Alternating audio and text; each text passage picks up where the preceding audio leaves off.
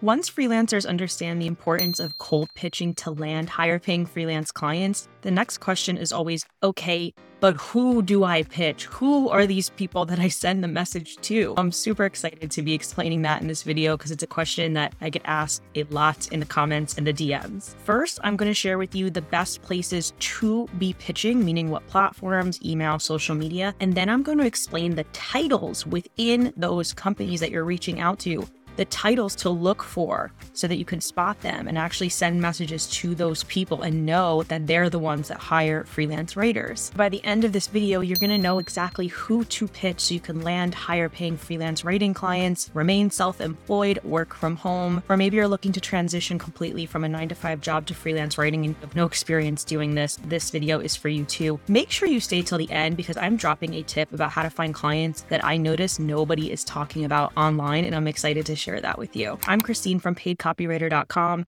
I mentor freelance writers about how to manage their freelance writing business, how to get higher paying clients, how to get repeat business. And I post free tips here every week on freelance business management. So make sure you're subscribed. And you're definitely going to want to download my free guide to getting on LinkedIn. It tells you a little bit about my story, about how I became a full-time freelancer, but then breaks down the nitty-gritty of how you can get on LinkedIn today. You're going to want to download that free guide. It is linked below. Do not miss that free resource. Now, if you are looking for how to find out who within those companies or media publications or associations to reach out to, I would say LinkedIn is your best bet. I have tons of videos on this channel regarding LinkedIn because I believe it is one of the most underrated and best sources for freelancers to land their writing clients. And the reason being is that LinkedIn basically acts as a Rolodex. It gives you a transparent org chart of a company, which is really key now because gone are the days where you can really go on a company's website and see their entire staff. I mean, people don't really stay at companies the way they once did. People are constantly hopping around, and if you're following them on LinkedIn, you get to see in real time as they make those switches. In order to see what somebody's title is, what they do, what they care about, you can gather so much information using LinkedIn, especially if they're active on LinkedIn. Now, I'm going to give you 6 of the most common titles to use when you are doing searches on LinkedIn. When you see these titles, you're going to say to yourself, well, this person could be in need of a writer and I'm going to pitch them. The first one is a CEO, a founder, or a creator of a company. Depending on how big the company is, you might be pitching the founder or the creator themselves. This is typically with smaller companies. If you reach out to an enterprise company or a Fortune 500, they have a structured marketing department, most likely, where you would be reaching out to somebody within the marketing department. But if it's a smaller company and this is all based on your niche, you could be reaching out to the CEO themselves. You would typically just search CEO or founder. The second, and I would say this is the most common title you're going to want to reach out to, is marketing titles. Examples of marketing titles are CMO, which stands for Chief Marketing Officer. It could be Director of Marketing, Director of Content Marketing. It could also be the Creative Director.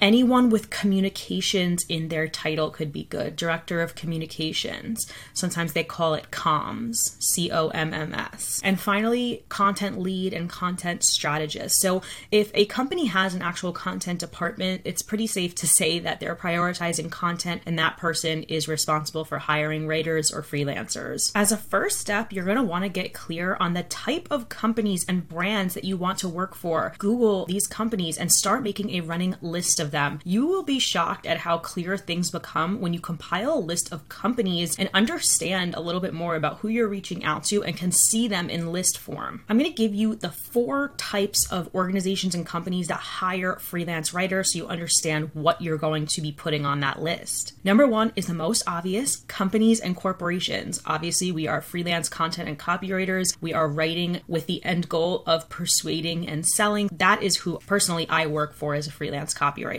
Number 2 is advertising and marketing agencies. Agencies are constantly looking for writers. It can be really great for you to get involved with an agency because they will handle basically the entire client acquisition part of your freelance business. I go into this in detail in another video that I'll link to below about the pros and cons of working with agencies. You most likely will get paid a little bit less than if you were working directly for the client. It's easier to get those opportunities. You can get your foot in the door with big name clients that you would never have access access to. There are benefits to working with an advertising agency, and they are always looking for writers to add to their staff. The third place that hires writers are magazines, blogs, and media publications. I used to write for a small business publication called Fit Small Business. Their entire business model was like affiliate marketing. It was basically a bunch of articles on a website. Think of your favorite blogs and try to understand how they're making money. They're making money through your content and linking out to paid products, most likely. There's a little bit of a difference working for a company and working for a media publication. Media publications like Forbes, for instance, are publishing several articles per day. They're really pumping out timely, relevant content, whereas a company might just be focused on, hey, let's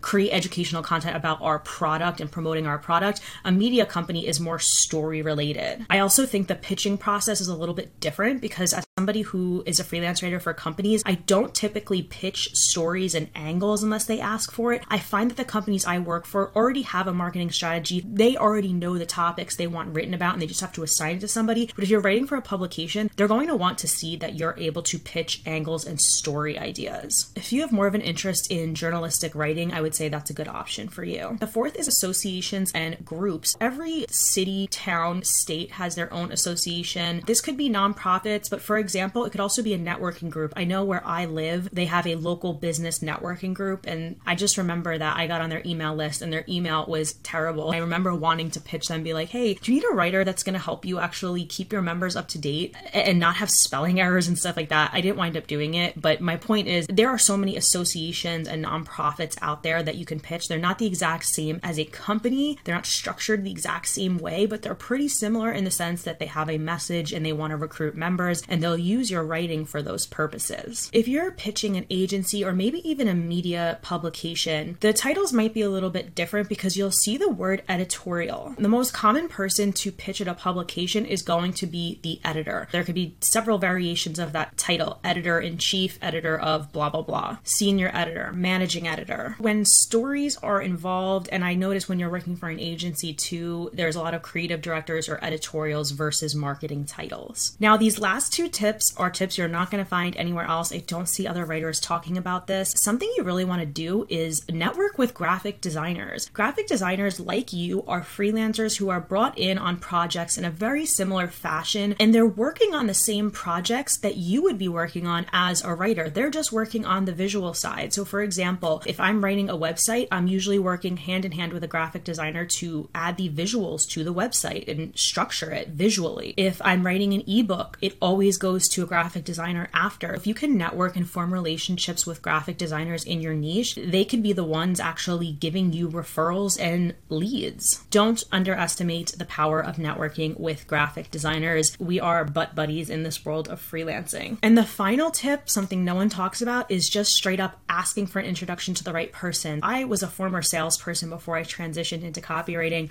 and something we were trained to do as salespeople was to reach out to who we had access to, fully acknowledging that they're probably not the right person, but that they would know who within the company is the right person. If you absolutely can't figure it out, especially in the beginning, it's really hard to understand where your sweet spot is and who you will get a response from, right? Like knowing which titles give you the most success and get the most responses, that's something you're going to figure out as you cold pitch. You're going to find out, oh, people with that title tend to answer me, and then you're going to double down on that. But in the beginning, it's a little bit difficult to determine who actually is that person. Don't be afraid to ask. Reach out to the CEO and say, hey, I see you're doing this, this, and this. I would love to write for you. Is there somebody in the marketing or editorial department that I can send my portfolio to? I know you're probably not the person to reach out to for this, but would you mind recommending me someone who is? It's a very underrated, overlooked way to find the right person to reach out to. And just from experience, a lot of the pitches I have sent have literally gotten the response back, hey, yeah, I think we are looking for writers, but this is the person you're going to reach out to. And they send me their email address or their LinkedIn profile, and then I reach out to them. So don't worry if you don't know exactly who to reach out to, and don't be afraid to find out who to reach out to. Now, if you're watching this, you're probably interested in becoming a freelance copywriter, but you don't know where to start. I recommend this video here, which is making your first $1,000 as a writer. I lay out the steps, and this video might be my most viewed video, so I think it's resonating with people. Give it a watch, comment down below, and tell me what you think of it, but it should give you more clarity about how to get started on this journey.